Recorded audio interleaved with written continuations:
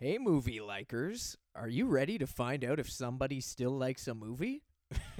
I hope so. I'm SJ, and my guest today is none other than Globe and Mail writer, awesome human, and Babysitters Club superfan, Dakshana Bhaskaramurthy. We're going to find out if she still likes the Babysitters Club, the movie, and we're going to find out if I even like it at all because I had never seen this movie until today. So get ready for that. If you like podcasts, I also do a podcast called Weekend at Bergie's where cool friends of mine come over and we get nerdy about music and video games and comic books and fun stuff like that.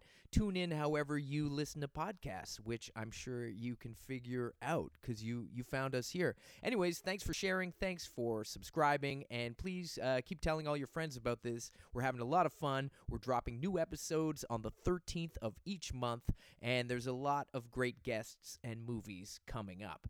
So please continue with us on this journey. All right, without further ado, let's just dive right in. Do you still like this movie? Episode 3.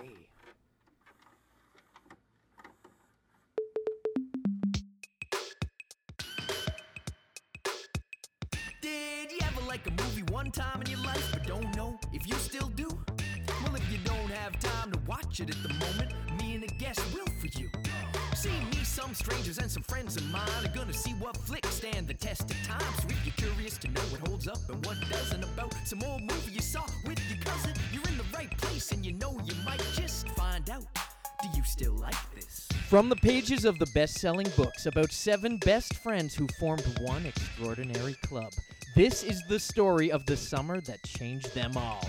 Leave the kids at home because today we're going to find out if you still like The Babysitters Club, the movie.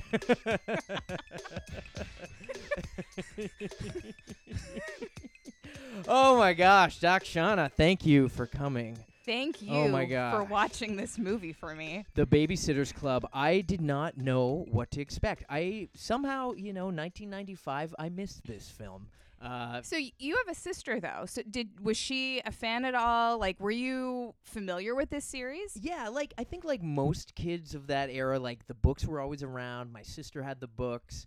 They were always you'd see them at the school library or in the book club you'd order from. Scholastic, Scholastic. Yeah. So this for anyone listening who doesn't know, and I'm hoping that you can illuminate all of us, but Babysitters Club was kind of like the Scholastic franchise. It ran for a long time. Do you know roughly how many books there were? So I think there were almost 200. I mean, I abandoned this series before they kind of went to the end, and I always wanted to go back and catch up, but I think I was in high school by the time things wound down, and you can't read those books when you're no a idea. teenager. 200. So it's Anne M. Martin. Anne M. Martin. So she was the creator of this series, and the origin story. So I follow Anne M. Martin on Facebook, as one does. She's still kicking. She's like the still around. Stan Lee of babysitters, Yes. right? Okay. So I think it was that the publishing house came to her and said, hey, there's this book that's selling really well for Scholastic right now about babysitting. It seems to just be a theme that kids are interested in. Would you be interested in writing, a series based on this? And that was kind of the only instruction she was given. And then this series was born out of it, and it just became this huge runaway success. So I think it launched in 1986. And yeah, that sounds about right. And Anna Martin wrote a bunch of them, but it just became so huge, and the demand was such that I think the majority of the books were actually ghost written by other people. Right, but her name stayed on it. But her name, so yes. Did she retain sort of creator rights or anything? I'm sure she did. Yeah, she wrote and the Bible, all right, Christy could never do this, or yeah. Exactly. And I'm sure she probably, had kind of the final read on stuff to make sure that it was, fit to have her name on it. Right. Okay, so this movie dropped in 1995, released in 1995. Now, was this meant to really expand the empire further, do you think? Or was this sort of this is the peak, we got to do the movie now? There were actually a series of videos that were made about the Babysitters Club before this. I think they started churning those out in the late 80s. So they knew that they were onto something like very early on. Okay. And okay. They were much more low budget. I only ever encountered them at the public library, and I was probably one of the only kids that ever checked them out. Like I remember the Ramona movies too, Yes. and they were kind of made for TV or video only or something. And I remember seeing a few of those as with a Sarah kid. Polley in them. Was it Sarah Polley? Sarah Polley played Ramona. Wow. Yeah. Like, this movie came out at the peak of my interest in this series. So I feel like I have a really distorted view of, how huge it was, because it was like I had maybe started reading the books a year earlier, maybe even less than that. And then this, as my fandom was climbing, this major motion picture comes out. And so there was a lot of anticipation around that. But if I was to step out of that, and if I was maybe 10 years older, maybe it would have been like a little blip on the radar instead. I don't know. Yeah, no, but this is big. Like, the Babysitters Club did for babysitters like what Teenage Mutant Ninja Turtles did for like mutants. Right. And you know what? Became, I remember the two series that Scholastic had that were doing really, really well at that time were the Babysitters Club for girls and Goosebumps for boys. Goosebumps, okay, and yeah. And Goosebumps also, had a TV show that came out, I think, around that time, maybe a year later. So I think that they just saw these two books doing so well, like, why not introduce them on another platform? Right. So as a reader then of the books, like, how excited were you to see this movie? I was so excited to see this movie, and I was a kid who didn't actually go to see movies in theaters very often, mostly just watched them on VHS. I think I had maybe seen 2 movies in theaters at that point. So 95, I would have been in grade 4, 9 years old, and I just knew that this like, if I only got to see one movie that year, it was going to be this one.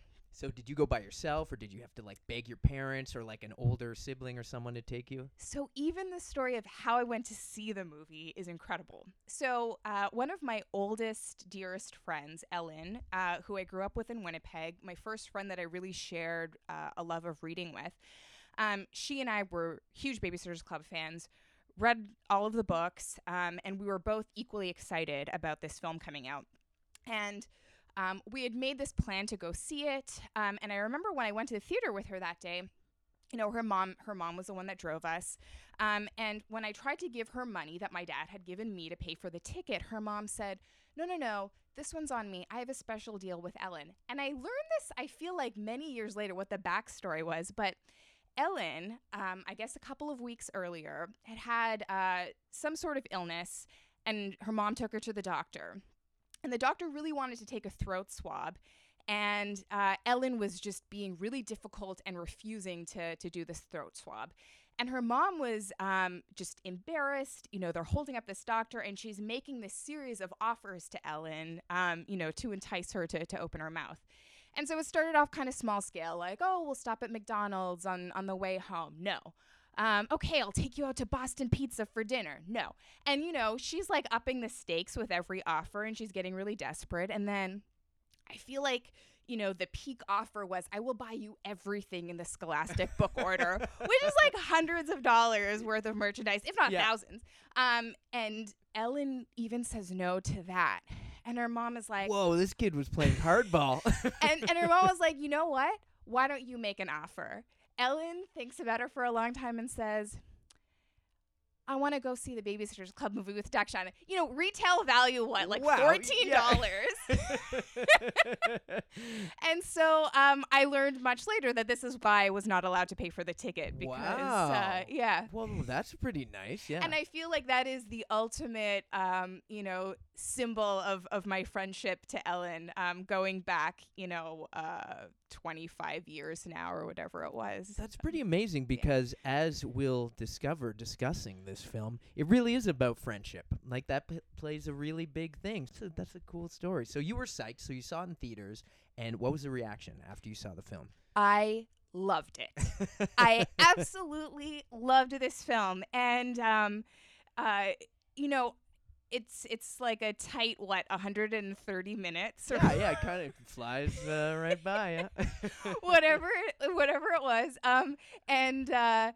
And I just felt that they gave screen time to all of my favorite characters, my like less favorite ones who were, the younger babysitters, the junior officers, Mallory and Jesse. Is like, I never wanted to read the books about Mallory and Jesse, and then they understood what the crowd they wanted. got it. Yeah, they knew. Okay, I was gonna say I want to know like if some characters, they seem to divide the time amongst sort of that core 5 of them, and then the 2 younger girls got a little less time. Right. Okay. Was this one of those movies growing up that you would reference constantly with your friends? Like, did you sort of know and like go around and think, or? There was a thing you would do if you were with a group of friends where you would say, let's take a Babysitter's Club picture. And that is borrowed from a moment in the film, which was also the poster that they had for the film, where you see all of the girls and you just see their heads, and their heads are kind of pushed together in a circle, and it's this aerial shot of their heads. They're like lying down on the floor. They're lying down on the grass. Yeah. So we took a lot of Babysitters Club photos, and like you could say that to any girl and she would know what you meant. Amazing. That this is the kind of picture. So it was referenced a lot. There are a couple of iconic lines in the movie that I think it's a bit of a friendship test where you'll quote them at somebody and you'll see if they know it. Like, very few people pass this test. Amazing. No, but it's a very iconic movie in my head. Amazing. I'm so excited that you're such an expert. Like, thank you for coming by to do this. I've been waiting a long time to use this knowledge. All right. So going into this, my first time, totally had no idea what to expect. I was trying to figure out, like, is there a nemesis for the babysitters? Like, what is the conflict here? Is it going to be all about the kids? Is it going to be all about the babysitters? Like, what are they trying to do? What are their goals? Are they, like, I thought it was going to be really money driven because I had a paper route. I was a paper carrier for years, and there's kind of like this kinship, I think, between paper carriers and babysitters. I feel like that's like they're around the same age. Like, when you're a kid, this is what you make money, tax-free, a lot of cash, probably not a lot of money, but enough to go to the movies, buy some candy, buy some comics or whatever. Like, that's what I would blow my money on, CDs and stuff. So, like, the babies, it's a classic job, right? I mean, as long as there have been babies, there have been sitters. Absolutely. Tale as old as time. It's a job as old as babies.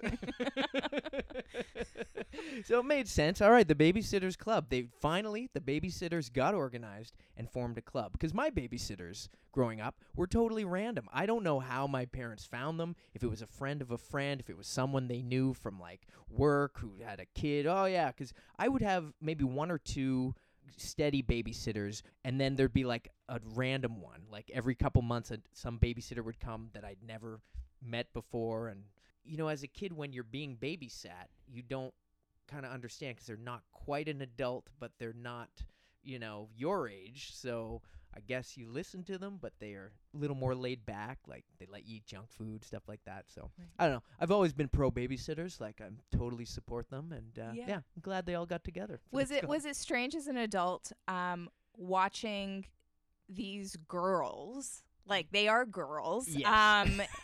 in charge of children? That is the thing that always blows my mind. Just thinking, there's 2 junior members who are 11. I was like, don't you need babysitters? Yeah, I know. I thought the exact same thing. Oh man, okay, we're totally gonna get into that. Are you ready to sit babies? Yes, I am. Let's open. So we open with, there's kind of like some funky music right off the top. I was like, okay, I'm kind of getting into Love this. that jam. Good jam. Yeah. Do you even know?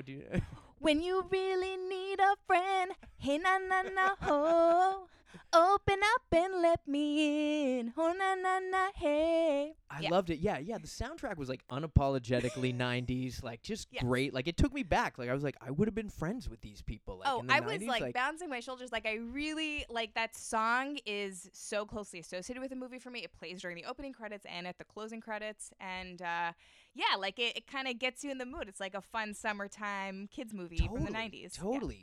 So we open up. What are some of the first things we see? They're getting phone calls about babysitting a dog or something, and dressing up as clowns. Like, we're just sort of hearing these kind of voiceovers. You're seeing this cork board, and they have all of the little appointments and reminders, and so you get this sense like, okay, this is some sort of operation that's organized, and they have all of these different jobs coming up and holidays to remember. And then we're introduced to Christy, right? And she's basically like the leader of the group, you know? She's I'm going to keep making like Ninja Turtles references. Yeah, absolutely. I mean, Christy is the leader of the group. And it's funny when you say that you walked into this thinking, oh, this will be about like the entrepreneurial side of this.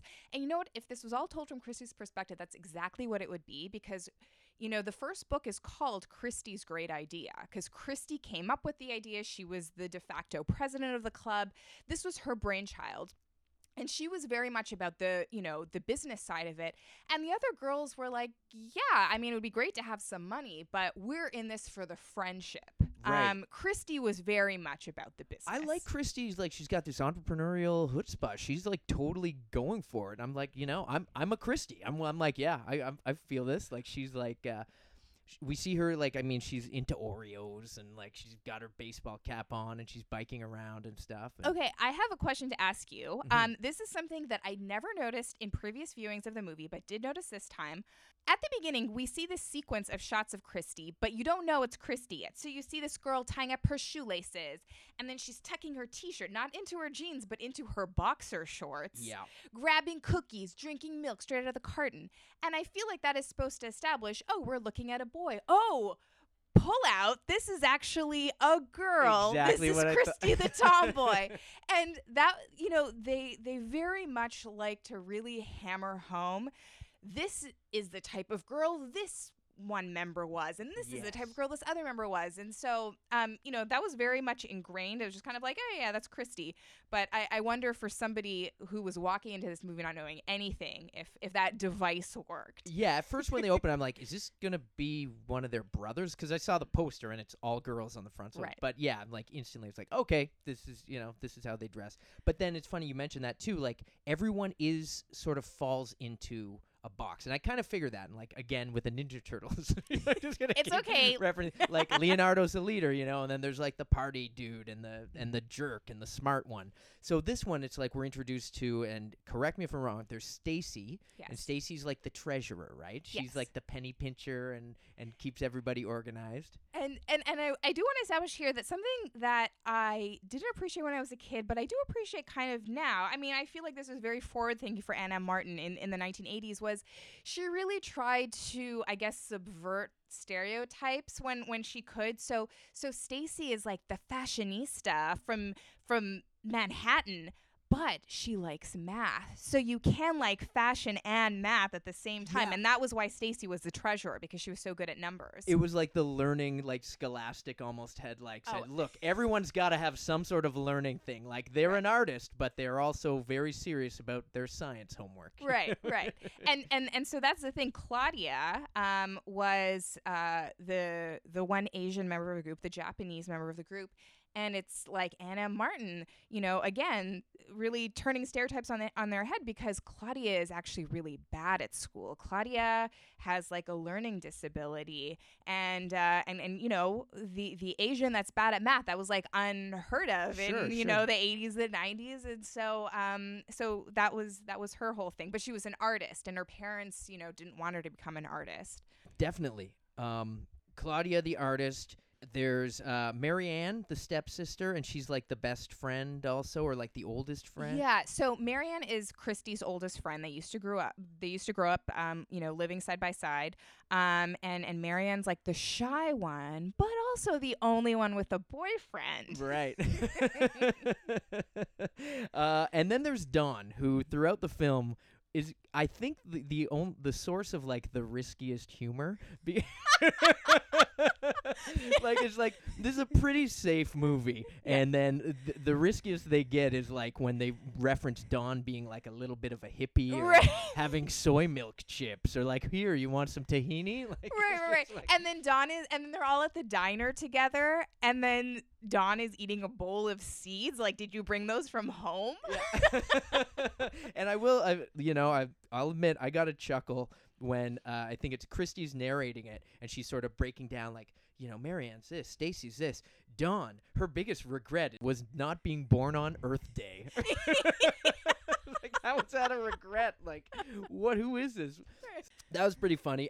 There's Mallory, who's the writer, and Jesse the dancer, and they're the younger two. They're right? the two younger ones. And did I get everybody then? Well, yeah, we got Christy, Stacy, did. Dawn, Marianne, Claudia, Mallory, Jesse. All right, they're all here, and they're best friends, and nothing could ever change that.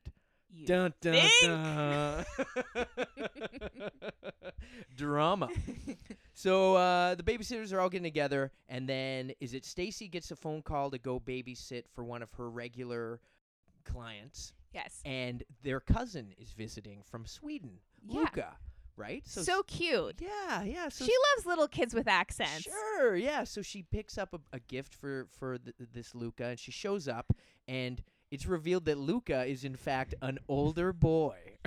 And you know that Stacy is immediately smitten with him because they have this fantastic music that plays every time there's a Stacy and Luca encounter. This like really 90s, like kind of Saved by the Bell, like hot and heavy, like these people are like making eyes at each other kind of music. Yeah. Now, okay. So this is one of my first questions. Was Luca a character from the books, or is this the first time we're meeting Luca? This is the first time we're meeting Luca. So this, like everything that happens in the movie, is its own new story. Okay, so this it's- is not borrowed from the books at all. But is it building off of previous like stories from like, or is there like plot points that were left dangling in the books, or is Yeah, I mean, finally revealed? I feel like a lot of the books, for the most part, are kind of like sitcom episodes. They sort of tie up at the end, and you know, if you want to start reading book number 34, there's a lot of background that's given in that, you know, essential chapter 2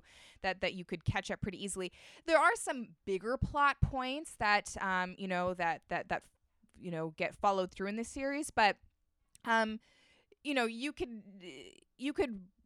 read the series and watch the movie, and you know, they're very much independent products, I would say.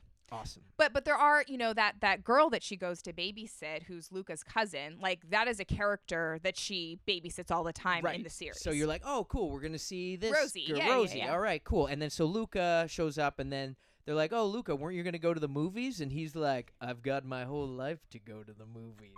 Yeah, real subtle, Luca. So he's like instantly like, you know, okay, these two are gonna pair off, Luca and Stacy. Then we meet Christy's stepdad, who I recognized as the villain from the X-Men films. Watson. Yeah, Bruce Davison. Yeah, who she refers to as Watson. Is that his first name or his last name? Watson is Is he his a first name. detective? So What- a little bit of background on Watson. This is something that is like referenced so much in the books, that Watson is a millionaire, a real life millionaire that Christy's mom married after her dad walked out on. Side on note: the family. Christy's mom freaks me out. By the way, she's got some weird thing going on.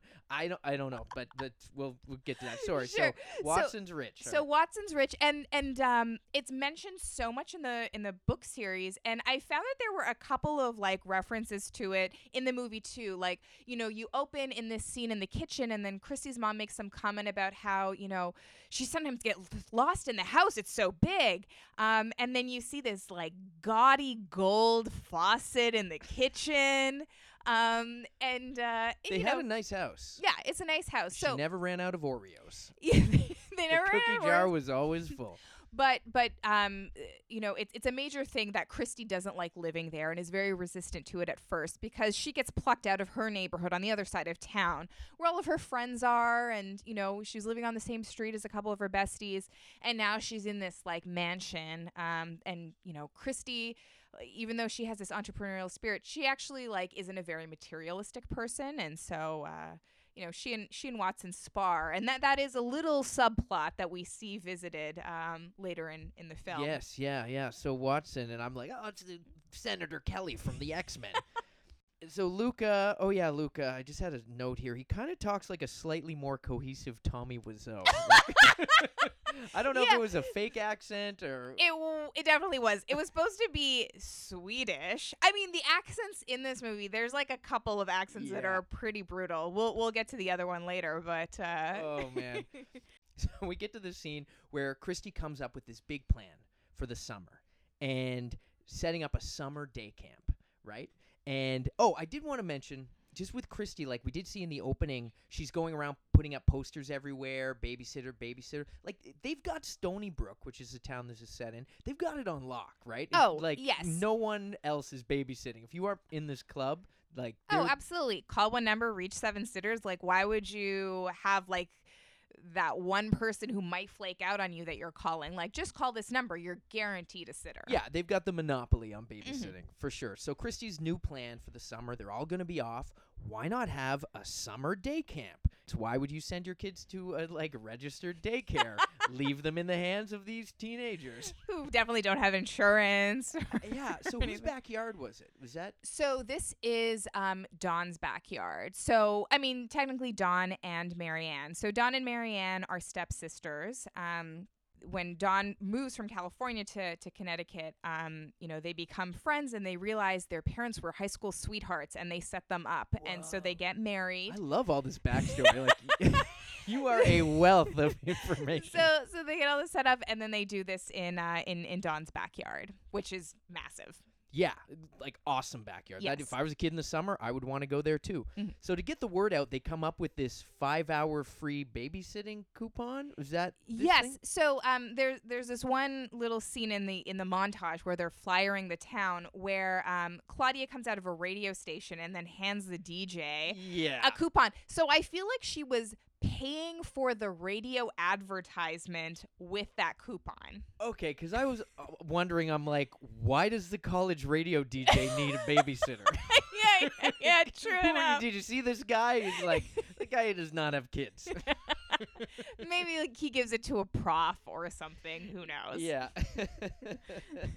And so then it's right around then we get introduced to possibly my favorite character in the whole film, Cokie. Cokie Mason. So, and Cokie is, to bring back a Ninja Turtles, she's like the Shredder of this movie. She is the evil nemesis for all the babysitters, just driven by hatred against the Babysitters Club and all they stand for. Yes.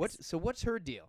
So She's her trouble. deal is just that, sometimes in elementary school you decide that these people are your friends and these people are your enemies. So, these girls are in grade 8 now, but they've had this weird beef with Cokie since grade 3. Nobody really knows why anymore, but Cokie's holding on to it, so that's the way it's going to be. And Cokie's the only other actor in this entire film that I recognized from anything else because she was Yes. on Full House. So She was. So and she maybe is. like other kid stuff around that era that. Yeah, and much later, she was, I think, on The Practice. Oh, So this okay. is Marla Sokoloff. She was Gia, Stephanie's bad friend, on Full House. and- Full disclosure, I think I kind of had a crush on her as a kid. So I was like, oh, wow, this Yeah. girl, Cokie. And she kind of acts circles around everyone else in this movie, by the way. And Cokie's whole thing too is, she's in love with Logan Bruno, who is the Louisiana transplanted boyfriend of Marianne. And I just want to say right here, I feel like when we look back on film from the 90s and we try and pinpoint the worst Southern accent, everybody always goes to James Vanderbeek in Varsity Blues, but I will say that Logan Bruno's Southern drawl is so much worse than James Vanderbeek. I didn't know what he was trying to do. Like, Oh. he barely talks, but he's just kind of like, oh, yeah. Like, it was pretty bad. Sorry, I just in case there are any like Babysitters Club superfans out there, I'm actually forgetting right now if he's from Kentucky or Louisiana. I feel like I'm gonna get like schooled so hard by somebody who knows this. Strongly worded emails are being written right now. But did you recognize him? Because he was actually in My Girl too. There was a sequel to My Girl? There or was no? a sequel. So, spoiler alert for people who haven't seen My Girl, but Macaulay Culkin dies at the end of it. And Oh. so, My Girl 2, they have this new guy, and it's this guy whose name I don't know. Oh, okay. These are the only 2 films I know of him being in. So he at least got a little bit of work. Yeah. All right. So where are we? The daycare. So the daycare opens up in this big backyard. Summer camp, yeah. The summer camp, Mhm. sorry. Much to the chagrin of the evil neighbor, and everybody needs. Okay.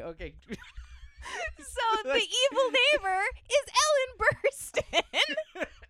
And I remember so many years later watching Requiem for a Dream. I'm like, oh yeah, it's like the mean neighbor lady from Babysitters Club. Like, this is the universe that I live in when, this like esteemed actress is that neighbor from the Babysitters Club. Yeah, is what's her name? Emily Haberman or something? Yes, Mrs. Okay. Haberman, yeah, who lives on the other side of the fence from Don. And she's basically playing a totally stereotypical cranky neighbor next door. And you know what? As an adult, I kind of sympathize with her. Oh, like, she's looking absolutely. forward to the summer. She's just going to garden outside every day, relax, maybe have some iced tea or whatever. And then all of a sudden, all these kids next door are throwing footballs into her backyard and, like, causing all this havoc. So I'm kind of like, yeah, all right. I get where she's coming from. Oh, absolutely. She's not having all this action going on in the backyard. And she's like, she gives them a couple of warnings, too.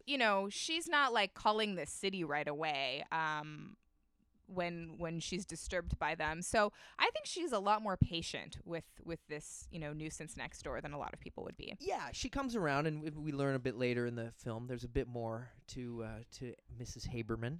Then we're introduced to maybe my second favorite, but could be tied for first favorite character in the movie. The little girl who has an imaginary friend named Jimmy Tony. Who is that? Like, were they in the books? Because I want to read their story. That girl was in the books. Like, all of the babysitting charges, all of the kids in this camp are established reoccurring characters in the series of books. There's always a couple of chapters in each book, too, that are exclusively about a babysitting job. And they always begin with, like, a kind of diary that's written by the character who the book is about. And so, there's a diary, and then you get into the chapter, and it's just, like, babysitting. Like, it doesn't further the main plot at all. Like, I don't want to read about these kids. So I would often skip those two. I would say I maybe read, like, 70% of every Babysitter's Club book. Love that that's, like, kind of like, okay, this is a section you can skip over. All right. Yeah. So whatever. Rose Marie can't have ice cream or something. Exactly. Yeah. Well, this kid was hilarious, and their imaginary friend Jimmy Tony. Like, what a great! And there's like a pattern of like kids with two names here. It's like a David Michael or something. I feel like that was a very 90s thing. Yeah. There's like a lot of very 90s things that, again, I noticed in watching this that I hadn't noticed in previous screenings. Like, did you notice that there are 2 references to the board game Clue in this? Oh, I definitely noticed one, yeah. They're playing it at one point. Yeah. And then also at the very beginning when Christy's mom is looking for Christy's stepbrother and stepsister, she's looking around the house, and then Christy says, I know where they are. They're with Colonel Mustard in the parlor with the candlestick. Something like that. Like, it was just this kind of lingo that was part of the 90s. Did Scholastic have like a Clue book coming out at the time? Probably. This kid is so funny. He's like, Jimmy Tony. It sounds like a pasta. I don't know. You have the baked Jimmy Tony? That's what I'm having for dinner. Out of a can, yeah. So the daycare consists of throwing footballs and all these games. But then there's like some antics that start to happen. And at one point, like all these kids need to go to the bathroom. Obviously, like where did they? And so they didn't have a plan for the bathroom? Yeah. You know what? I will say that is one thing I found unbelievable in the writing of this script, because Christy would never let something like that. Like, that's a huge thing to have forgotten. Yeah, they have no bathroom. They end up getting a porta potty later. But, that first day, there's this long lineup of kids trying to use the bathroom at Don's house, even though they're not supposed to go inside the house. Well, so was this something that bugged you as a kid, or are you just sort of noticing it now? You're like, wait a second. So in the same way that when I watched The Notebook, I feel like I must endure the parts with the old people to get to like hot young Ryan Gosling and Rachel McAdams. I don't really pay that much attention to the scenes with the kids. I'm like, yeah, let's get back to like Luca and Stacy. Let's get back to, Claudia and whether or not she's going to pass her biology exam. It was like all of the stuff that wasn't babysit. Even though this was the Babysitter's Club, this was like the theme of all of the books and the movie. The babysitting was the part I was least interested in. And I feel like a lot of the other readers felt the same way. Looking back, that's the thing. Yeah. So, okay, we get introduced to Logan's buddy here, who refers to himself as a free dweeb, Alan, who is the most cringeworthy character. Yes, in this entire was the movie. most useless like B plot in the movie. They did not need to put this in. Alan is this like incredibly strange, socially awkward kid who hangs out with Logan. Logan takes pity on him, I guess, and he has this like puppy crush on Dawn, who doesn't want to give him the time of day. Just really strange character. I guess he's there for comic relief. I don't know. Yeah, he's just kind of goofy and doesn't I would edit work. that guy and I out. don't see what. There's a few scenes where like, oh, dude, he must be so embarrassed watching this movie. Oh now. my gosh. So with this up to this point, it's kind of been lighthearted, like seeing what's going on. The kids are doing stuff, all this babysitting action activity. Maybe like the greatest summer. conflict will just be, facing down Cokie Mason. That's what it seems like at this point. Exactly, Cokie. And then we meet Christy's dad. Christy's deadbeat dad. Let's talk about this guy. So, as we've established, Watson lives in a mansion. And then one day, Christy is like coming home and sees this like VW van lurking outside her stepdad's house. Yeah, stranger danger. And her dad is in a suit. Her dad, who we've established, is quickly established to be a guy who has not really been in the picture for many years, not the kind of guy who calls or visits or even sends cards. She is just like kind of grown up for a lot of her life without a dad. I don't really even remember him ever being in any of the books. It was just kind of like he walked out in the film, we never see him again, and then you see him in this film. And we meet him. Would you describe him as bad news when we first meet him here? Like, he seems like a fairly nice, likable guy. Like, Yeah. So he is in town. He tells Christy because there's a job that's come up and he's probably gonna get it. He's a sports reporter, so it's with the local paper. and this is pre-internet, pre-cell phones. There's no texting. There's no emailing and saying, "Hey, I'm gonna be in town." Yeah. They just kind of show up. He's traveling. And he had apparently sent a letter saying he was coming to town, and he said, didn't you see in my letter I said I was coming? Christy's like, you say that in every letter, Dad, Right. and you've never followed through. So why was I supposed to Heartbreaking. believe it this time? The drama. Yeah. But you can see that Christy has a bit of a soft spot for him because he's her dad. He's a real dad. Yeah. Sure. Biological dad. Yeah. Mhm. So he invites her to come for dinner in a park at his van, and she brings her friend, and he makes pancakes. Like, what? I'm missing something here. So this is just this is so weird. He tells Christy that he's staying in a hotel. You never actually see the hotel. I feel like he was just living in this trailer park for probably a month. yeah. And so he makes pancakes. Marianne is so weirded out by him. And Christy has not told her mother that her dad is in town, and so she swears Marianne to secrecy because her dad wants to wait until this job is secured, and then he'll make this public. So Christy and Marianne are the only people who know that Dad's back in town. And this actually starts a rift between the babysitters because Yes. Christy, who up till this point has been their leader, she's coming up with all these great ideas, spearheading She's the glue everything. of the She's group. the glue of the group.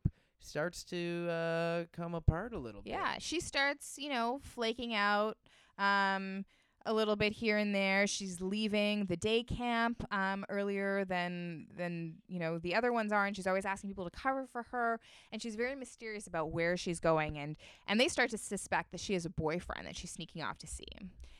And did this seem realistic to you watching it now, or did it seem a little like I was kind of like, why doesn't she just tell her friends?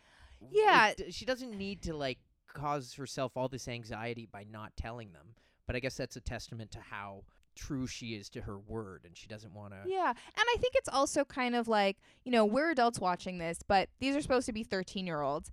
And, when you're a kid, you don't really see the flaws in adults or think that the things that they're asking you to do are unreasonable. So she's just thinking, an adult has told me to do this. Right. And, I'm a kid, so I need to do what my dad is telling me to do. So she keeps the secret. We go back to the daycare or summer camp. I keep calling it daycare. Sorry. So this summer camp, and like, how many of these kids, do you think the kids kept going to this all summer? And some of these kids like, look, Mom, I can't go back to this place. Like, there are these 12-year-olds running it. It's not. I think they oversold you. But so Koki shows up with her. Koki's kind of got like this bumbling posse of like these. She has a Bebop and Rocksteady. Exactly. Yeah. So she decides that she's going to totally destroy this summer camp, and by kind of sabotaging it. But she just kind of walks into the summer camp and she starts hitting on Logan, and Logan's like, yeah, all right, cool, whatever, because Logan is going out with Marianne, right?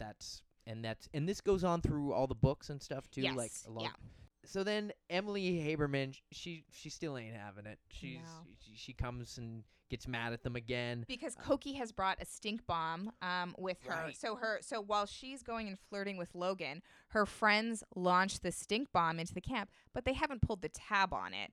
So then these little kids find it, and then they use a slingshot and send it into Emily Haberman's yard, where it goes off. And so she's really upset about Understandably that. so. Her summer is just getting ruined.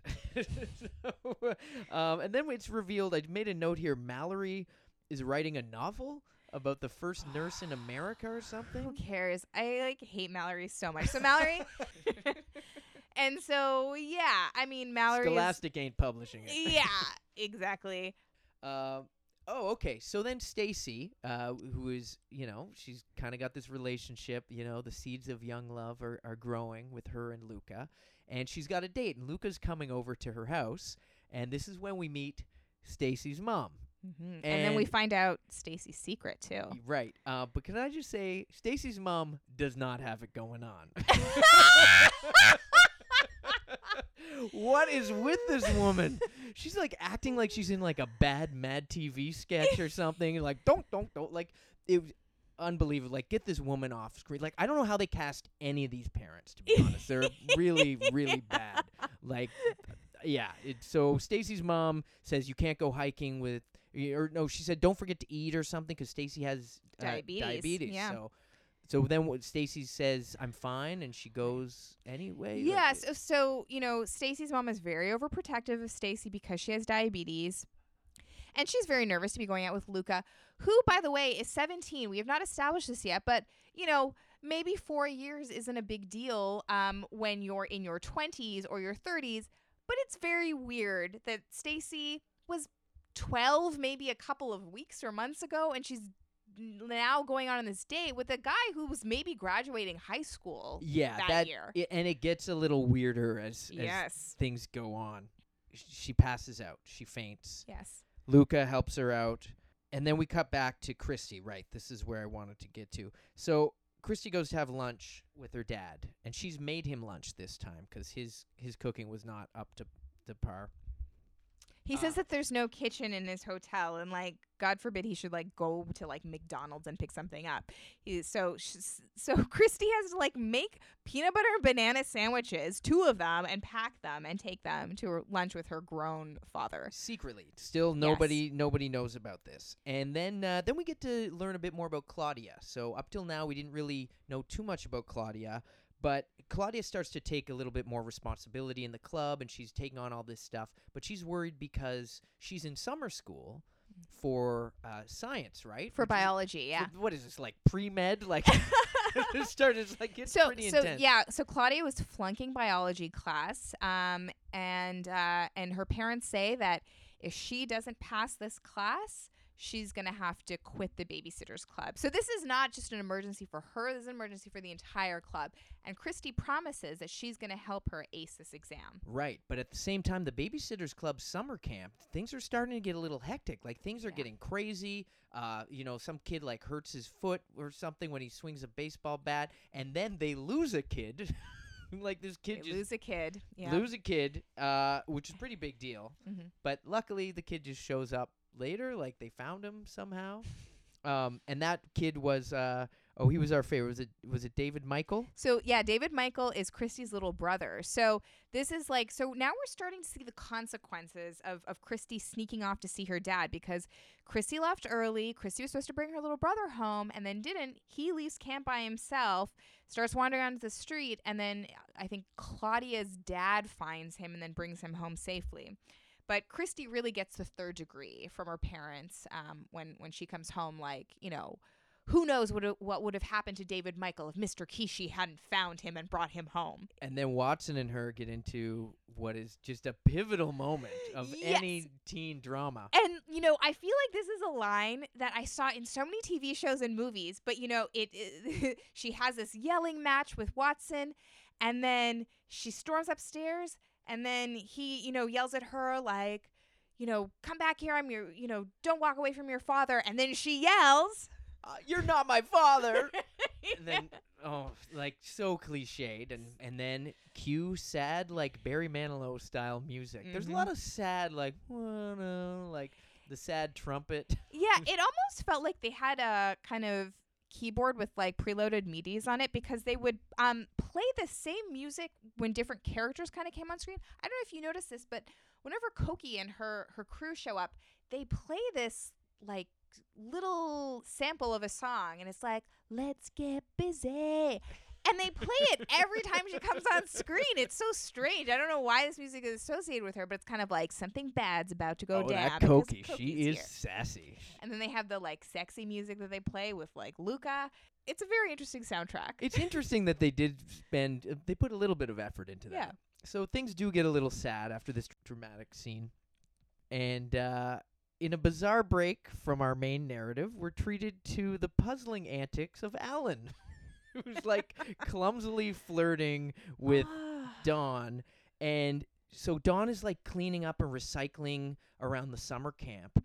And he says, he's like, oh, your love of the environment makes me want to fly. And he starts like flapping his hands like a weird bird. It's just, and cawing. Yeah, it's just Why? so awkward. So awkward. I don't know who thought that was a good idea. But as crazy as that is, nothing, I repeat, nothing could prepare me for what is about to happen next. The Babysitters Club rap. Oh boy. So- Yep. Can you do this rap? Not the whole thing, but I'm sure when I was actually in grade 8 and like studying the human body, I'm sure this was a mnemonic device I used for an exam. Right. But so there's the refrain, the brain, the center of the chain, the brain, the center of the chain. So after Christy has really been letting Claudia down, hasn't been showing up for these study dates that she promised, she's finally like, okay, let me get my shit together. And she and the other babysitters, she and the other babysitters come up with this rap that teaches Claudia about the human body, and it's supposed to be very catchy so that it's almost like Claudia can cram for the exam by memorizing this rap herself. And I'm sure Christy and all the babysitters are well versed in hip hop. Like when they start rapping, I'm like, oh, they're gonna be rapping about babysitting. No, it's rapping about human body It is parts. fully like that rap that you did because you were allowed to in science class, and you would like make a video for some reason instead of performing it live. Like everybody did one of these, I feel like, at some point in school. It's kind of like unnecessarily complicated as well. Yeah. Like cerebellum is rhymed with something. Like it's yeah, and the cadence is very complicated. Yeah. Going and like, what are you trying to do here? And there's gestures, like there's a dance that comes with it. Yeah. But then you see Claudia in her exam, and yeah, that's right. So Claudia's taking the exam, and she's starting to sweat it. She's getting stressed out. And then we hear this very spooky rap, and it's done in kind of like this ghost voice. It's like this spooky chant, and the brain, the center of the chain, the brain. She's like, oh, the brain, the center of the chain. Yeah. Okay, like in what situation are you going to forget what your brain does? Right. Good thing my The center of friend... the chain is A, the brain, B, the neck. It's like this multiple choice exam, and she, she figures out that one thing. Good thing my Babysitters Club made a rap about Yes. the brain, so I would remember what it does. So Claudia passes her test. That's all great. Then we cut back to Christy's secret tearing her apart. Mm-hmm. And so she can't betray her dad, but she doesn't want to tell her friends because the Babysitter Club and everything she's built could be collateral damage in this drama. And then, I wrote down the line, "I'm allergic to summer." Who said that? This is one of my favorite scenes in the movie. Christy is just feeling like so torn apart by keeping the secret for her dad. She talks to him on the phone one day, and she's sitting in the kitchen.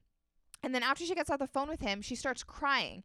And then Watson's coming by and asking her, "What's wrong, Christy? Are you okay? Are you crying?" And then her mom is also concerned that she's crying. And she does this thing that every 13-year-old girl has done when she cries and gets caught in it. "No, it's just allergies." Or like later in high school, it's like, "No, it's just my contact lens." And so then her little brother asks, "What are you allergic to?" And she says, "I'm allergic to summer," and storms off. That's so heavy. I'm Yes. allergic to summer, and I'm allergic to all of Poor you. Christy. And you know what? Everyone's being so hard on her. I want to say that when I was watching this movie all the previous times, I was always like, yeah, Christy's like really letting everybody down. But watching it this time, I was like, you know what? Everybody is like relying on this girl too hard. Yeah, she's been the responsible one, but like, why don't other people pick up the slack for once? And why does she have to tell them her business? And you know what, Claudia, you're failing that class because you were slacking off this year. Why is Christy being scolded for not helping you? Like, why don't you learn to study yourself? Exactly. Like if you were their parents, this is what you would have told these kids. Yeah, and Claudia's so salty with her. And then after, you know what, Claudia gets a B- on that exam, and everybody is like hugging her. Everybody is hugging her, and then Christy's off to the side. It's like, how about a thank you for Christy, who obviously wrote that rap? Yeah. Also, it's summer school, B-, all right? Yeah. That's like a C in regular school. That teacher doesn't want to see you again next summer. Oh, wow. We do learn a little bit more about Luca now. So after Claudia passes, she gets to go to New York City, right? Mm-hmm. Now, just for the listeners at home who may not have seen this movie, when they go to New York City, we don't actually see them in New York City. No. They just show stock Lots footage. of B-roll. Yeah, it's all B-roll of New York, and then this back alley that could be anywhere. Right, right. It could have been in Stony Brook. Yeah, And they didn't quite have the budget. So they try and to. get into some club where apparently you need to be Yeah, so it's a teen club. So I guess you have to be like maybe at least 16 or something. 16, yeah. And so the guy's checking IDs, and all of Luca's friends go in, no problem. Luca goes in, no problem. And then Stacy realizes, like, oh man. So then she tells the bouncer, "Oh, I must have left my ID in my other wallet." And then one of Luca's friends is like, "Oh, your ID's right here." Pulls it out of her wallet. Stacy is mortified. It's her, probably Stony Brook Middle School, like, homeroom It's her card. library card. Yeah, and it establishes that she's 13, and Luca is just, oh my He goodness. can't believe it. And another great line from this film when the bouncer goes, "She ain't no 16." Creepy, dude. She ain't no 16, and then we cut to the back of a cab, and it's Luca sitting with Claudia and Stacy. They're on their way to Stacy's dad's apartment, and Luca is just like, 13? Just, he can't believe it. And he always thought that Stacy was maybe a little young seeming, but like maybe a mature 15 or a 16. But This is too much. yeah, This I mean, is too much. He can't be seen yeah, with a I mean, 13-year-old. yeah, he feels, I think understandably, he feels creepy. Like, imagine you were in your last year of high school and you find out that this girl that you're seeing is not actually in grade 10 or 11, but in grade 8. Yeah. So the trip doesn't go like they had hoped. No, and then Stacy thinks that it's over. Like, Luca wants nothing to do with her now because of the age difference and because she lied. Was this a big deal as a kid? Like, did you feel this drama? Like, was this a heavy scene when you Yes. originally I mean, saw I would it? say that this is the plot that I was most interested in, the romantic storyline between Stacy and Luca. Stacy was my favorite babysitter. And so yeah, I mean, it was like Stacy was the person I was most interested in seeing on screen, and I thought cast just perfectly by this beautiful She was good. Yeah. They tried. They were a variable acting Yeah. skills, but and you know what? Maybe this is something you want to talk about later. But one thing I really love about this movie is I feel like this launched the careers of a couple of 90s stars. Like Rachel Lee Cook plays Marianne. Goes on a couple years later to huge success in She's All That. right. That's. I mean, I've actually haven't seen She's All That, but Oh I know my I goodness, recognize a future afterwards. I was like, episode. oh, that's who that is. And Yeah. And Josie and the Pussycats. And then we have Dawn, who is played by Larissa Olenek, who I think the very next year is cast as the star of The Secret World of Alex Mack. And then later on, she played Ken Cosgrove's wife in Mad Men.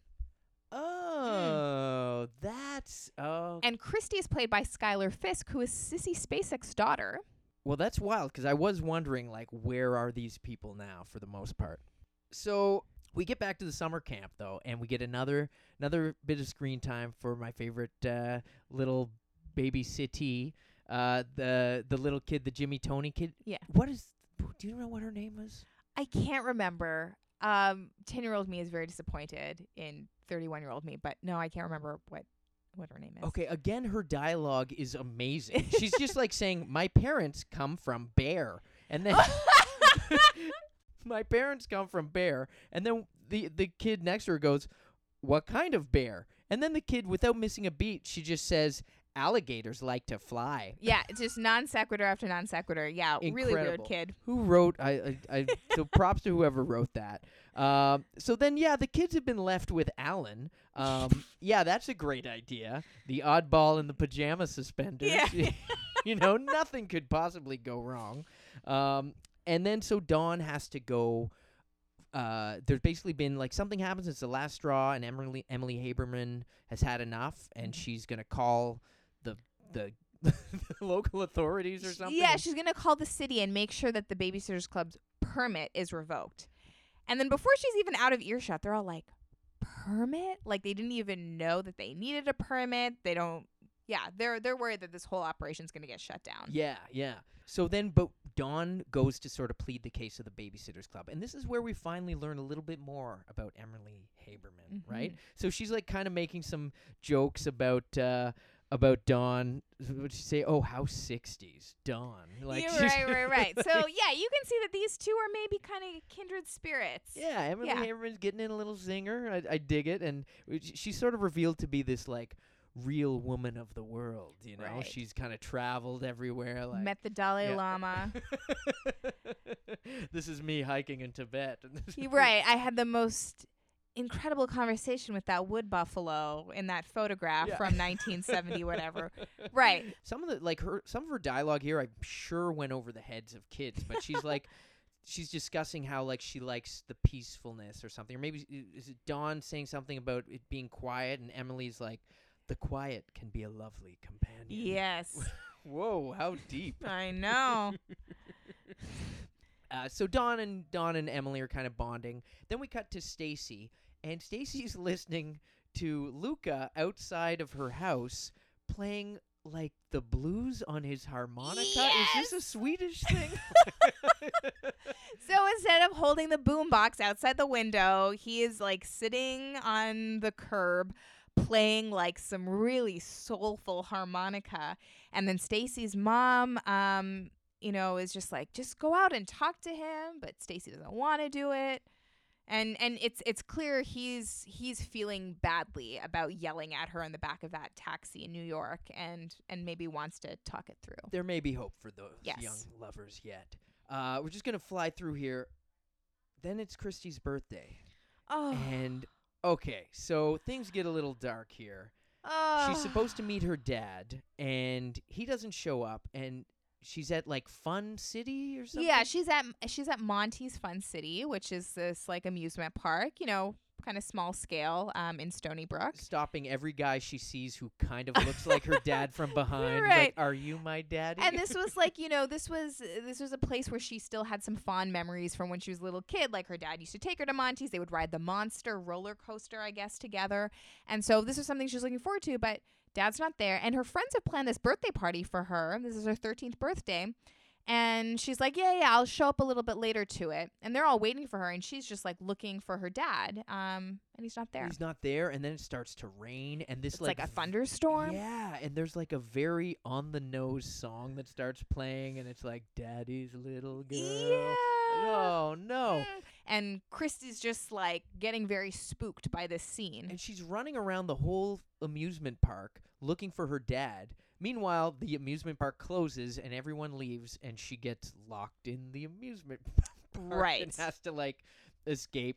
Clearly, Dad has checked out Skip Town. Yeah, and it's so Christy's birthday. It's getting worse before it gets better, and all the friends are waiting back at Mallory's house, I think. yeah, it and is. they bought her an ice cream cake, which Mallory, come on. Oh, come on, Mallory. So the ice cream cake is melted because they've been waiting for hours and nobody knows where Christy is. And they're starting to get really worried. Like, what if something happened to her? This is, yeah, she's been a little bit flaky this summer, but why would she not show up at her own birthday party? And everybody starts asking Marianne, Marianne, you know what's up. But Marianne is very loyal to Christy and won't budge. And it's tearing her up inside, but it's good. She's a good friend. Again, another nice moment of friendship there. So why didn't Christy's dad show up? So Christy's dad didn't show up because he's a jerk? Makes a date with her for her birthday and doesn't show up. I know, like I was kind of rooting for this guy for a little bit. I'm like, all right, he's trying to make right. He's here. He wants to see her.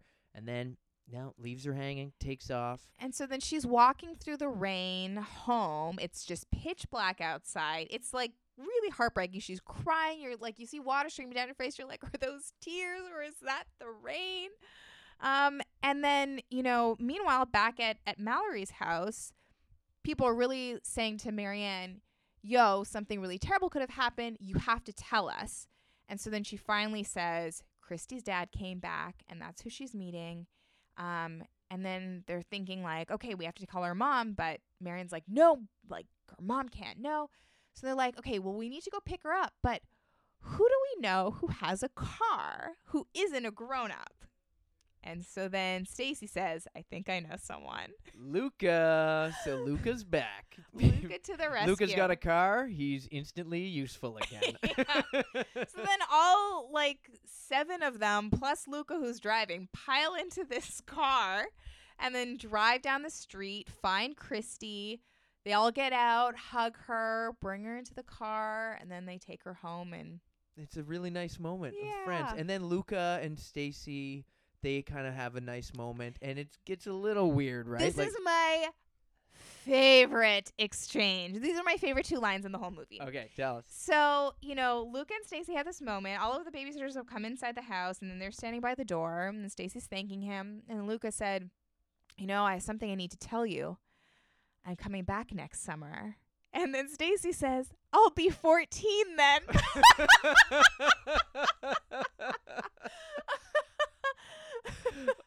Oh, and then they kiss. Not creepy at all. No, he's like, I know.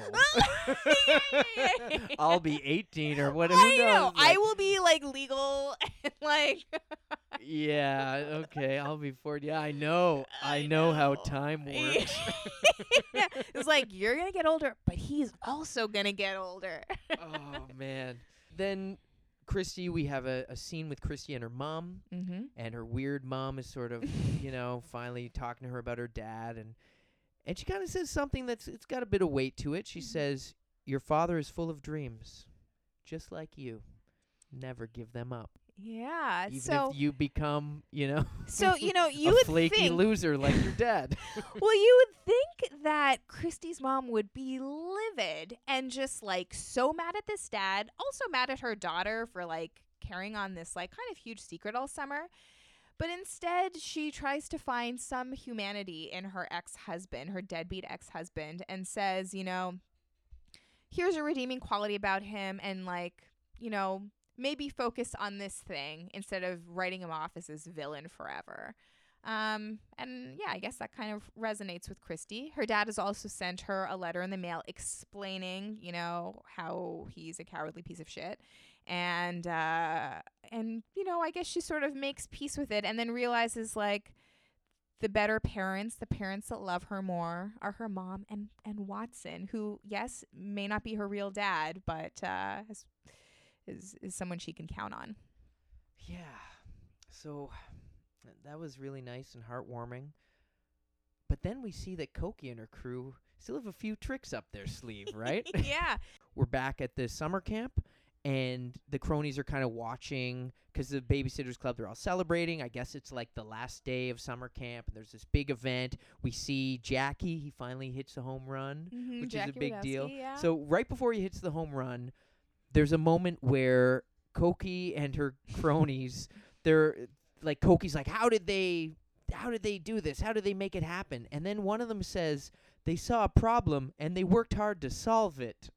That's scholastic for you. There's like Yeah. your learning. You're right, That's right. You know, what's the learning module of this scene? And Cokie and her friends wasted their summer trying to, you know, sabotage the Babysitters Club, but like, look who came out victorious in the end. But they didn't waste their summer, according to Cokie, who has this great line. Because like literally, one of them's like, I spent my whole summer trying to ruin the Babysitters Club or something, and Cokie's like, you didn't waste it. You were with me. You got an education.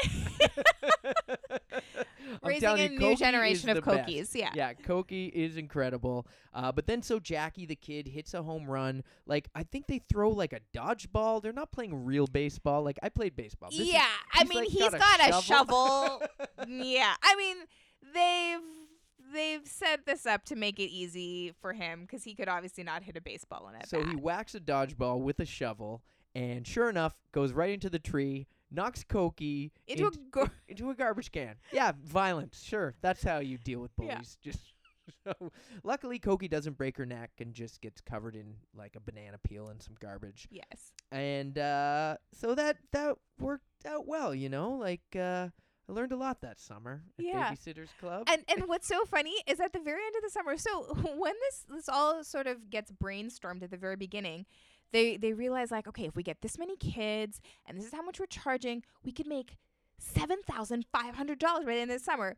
Somehow their expenses get away from them and they end up with like so little money. They're only able to buy or something. Yeah, they're only able to buy like one extra large pizza with anchovies on it. But you know, they learned what it meant to really come through for each other. Yeah. And that's really what this is about in the end. Yeah. And I guess they went on to have many more adventures and babysittings. Yes. And so it all gets wrapped up like that, right? It's all about friendship, and everybody is, when all the friends, you know, realize like what Christy's gone through, they're very forgiving and understanding, and you know, sort of truce is brokered. So, everyone's kind of back to the kind of tight collective that they were at the beginning.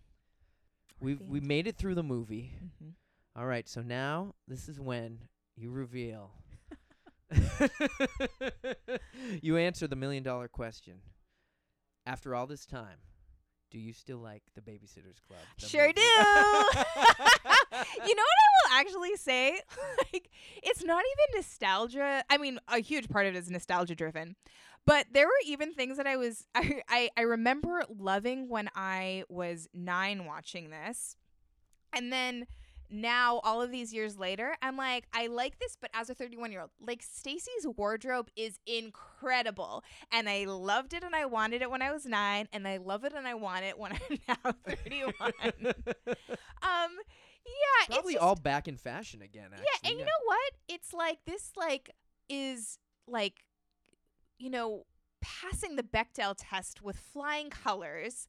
It's just like a really nice movie for girls. There's like one kind of like dumb plot line that's romantic, but there's so many plot lines that have to do with, you know, other things that these girls are doing. They're not just like spending the whole summer chasing guys. They have this business, you know, they care about school. They're looking after these kids, and they care about their friendship. And they care about their promises friendship and helping each other out. And even though Christy goes off and spends all this time with her dad, she still knows she has to help out Claudia, and so she comes through when it counts.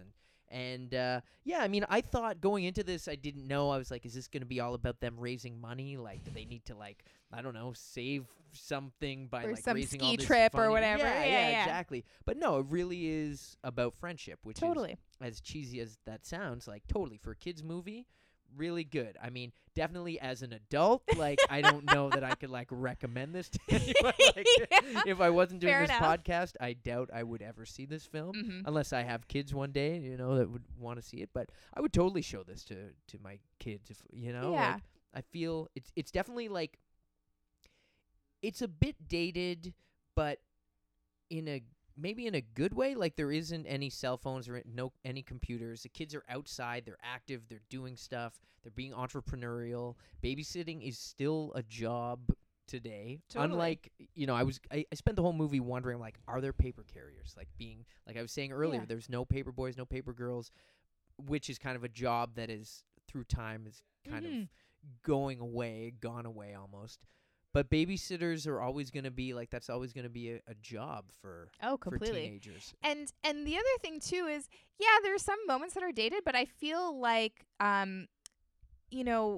you could easily update this. Like, you have this one scene where, Christy, whose mom is married to a millionaire, is asking her mom, why can't I have my own phone line? Which is like a 13-year-old asking, why can't I have a cell phone? Right. And her mom is saying, wait until you're 16. It's like, why? I can pay for it myself with babysitting money. And it's just like, I'm being your parent. I am saying that that's something that you can't have. And the whole reason that they meet at Claudia's house for these 3 times a week babysitters club meetings is because Claudia is the only one with her own phone line. And so just even that is, like, so, like, kind of funny and interesting to watch. Like, okay, you've determined this because there's, like, this is the only, thing that's available. Whereas all these kids now could probably just text the parents. They wouldn't even need this collective, really. Yeah. Now, I wonder, like, did you ever babysit? Were did. you inspired to babysit? Like, did you read this before you were old enough to be a babysitter? I think every girl that read these books wanted to replicate this in their own lives. I never did. I never got a babysitting club together, but I did babysit. I babysat the kids next door. And I remember the very first time I went over, I wanted to pack a kid kit with me. Like, I wanted to bring, like, I had a couple of, like, these kids had their own books and stuff, but I wanted to bring some of my own books.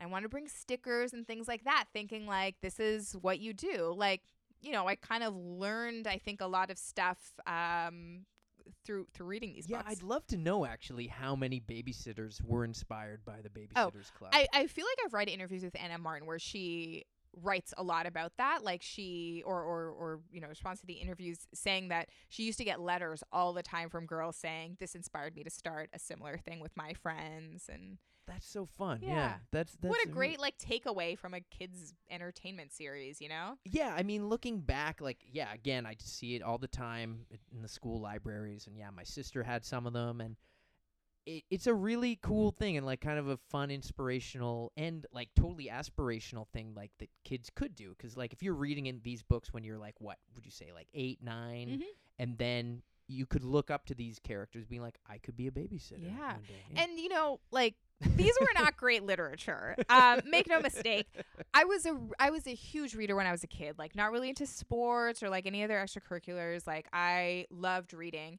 And I read a lot of, the Newbery Medal winner books. But I also read a lot of trash, and Babysitter's Club was kind of trash. But, I think kids reading anything is fantastic. And, just having a series to read and having, like, these characters that you get very attached to, and you kind of follow the arcs and the challenges that they face. It was, like, a really comforting thing.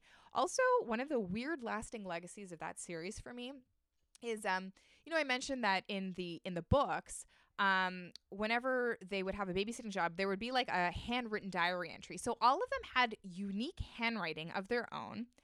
And when I was in, grade 3, grade 4, starting to learn how to do handwriting, I copied various Babysitters Club members' handwriting. I had a phase That's hardcore. maybe for a couple of years where I wrote like Christy, and I could like imitate this for you on paper right now, exactly how Christy writes. Stacy had her way of writing. It was in printing, but she would dot her I's with hearts.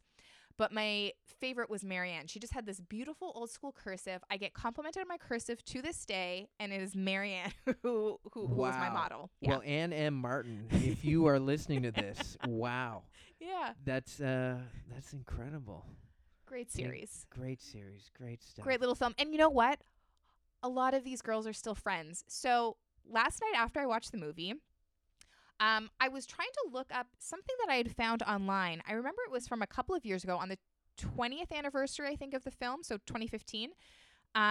They got together at the Alamo Draft House, and I think they did a screening of it and kind of like a cast chat, and most of the cast showed up for it. And they all look amazing. Like, you know when you see pictures of S Club 7 and they all look like pretty rough now? Haven't Googled them lately, but there's always like a weird Daily Mail story that'll come out every couple of years. Okay. It'll be like, I'll take your look word at how for S Club it. 7 looks. So BSC members look fabulous. And, you know, I just like that they really like each other and they still hang out. It's kind of like the sisterhood of the Traveling Pants girls who are all friends and they all attend each other's weddings. Like, I find that so sweet. That adds to the experience a lot, too. Like, again, for me watching it for the first time, no previous association with this movie. I mean, I guess it's kind of what I thought it would be now. Looking back, it's like, it's nice. It's actually a little better than I thought it was going to be. Oh, like, in terms of, that's like, great. I will say some of the acting was not that great. Mm-hmm. Koki was definitely my favorite character. Yeah. Any final thoughts on the movie? Anything else? Like, was there anything that really didn't hold up for you? I think it was just really the biggest change watching it now is I never really liked Christy that much when I was reading this series, but I had a lot of empathy for her, and I just felt like all of these other girls were really hard on her when she was going through this sort of tough time on, you know, herself, and I think it was a little unfair. And I just wish that they cut her more slack than they did. That was my only thing. Otherwise, this, you know, I've probably seen this film like 10 times now, so a lot of it was still, you know, very much at the front of my memory. Could you see yourself revisiting it in like another 10 years? Is this going to be something you watch over and over, like for the rest of your life?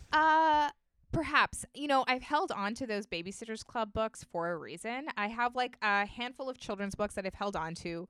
Like I said, some of them are like actually good, critically acclaimed children's literature, and then some of them are just like trashy books that I really liked. And I kind of like the idea of like, you know, maybe having a kid one day who reads these books and can sort of understand what my childhood was like. Yeah. You know, through the process of reading them. Maybe they'll be like not interested at all, and maybe they'll be so hung up on like some of the, you know, the things where like they're talking about fax machines and like can't actually engage. But I don't know. It was like a really lovely series for girls to read, and maybe a couple boys too. Yeah, and I just and like, you know, like I said, I just have such fond memories of going to see this with a friend who, you know, I was so close to in elementary school. You know, a lot of your friends in elementary school and junior high sort of drop off over the years, and then we kind of like we evolved as adults together, and she's still such a close friend of mine, and I just love that I have this friendship memory with her that is like tied to this like kind of whatever movie. Yeah, but yeah. I think I will always hold it in higher regard than maybe it deserves because of that sentimental connection. Well, it's about friendship, and it really is about friendship for you, and that's nice. And for our listeners at home, I mean, you are a writer, so this is, I mean, in some way, it had an influence on you. Yeah. I loved reading when I was a kid. I wrote for like, you know, the student newspaper even in elementary school. And I think so much of that love of writing came from a love of reading. And it was kind of like, I think when you're a kid, reading is all about quantity, not quality. And, you know, I probably read like 80 of these books. That's probably more than most. That's yeah. Incredible. And so what are you working on now? So I'm actually writing a book of my own now.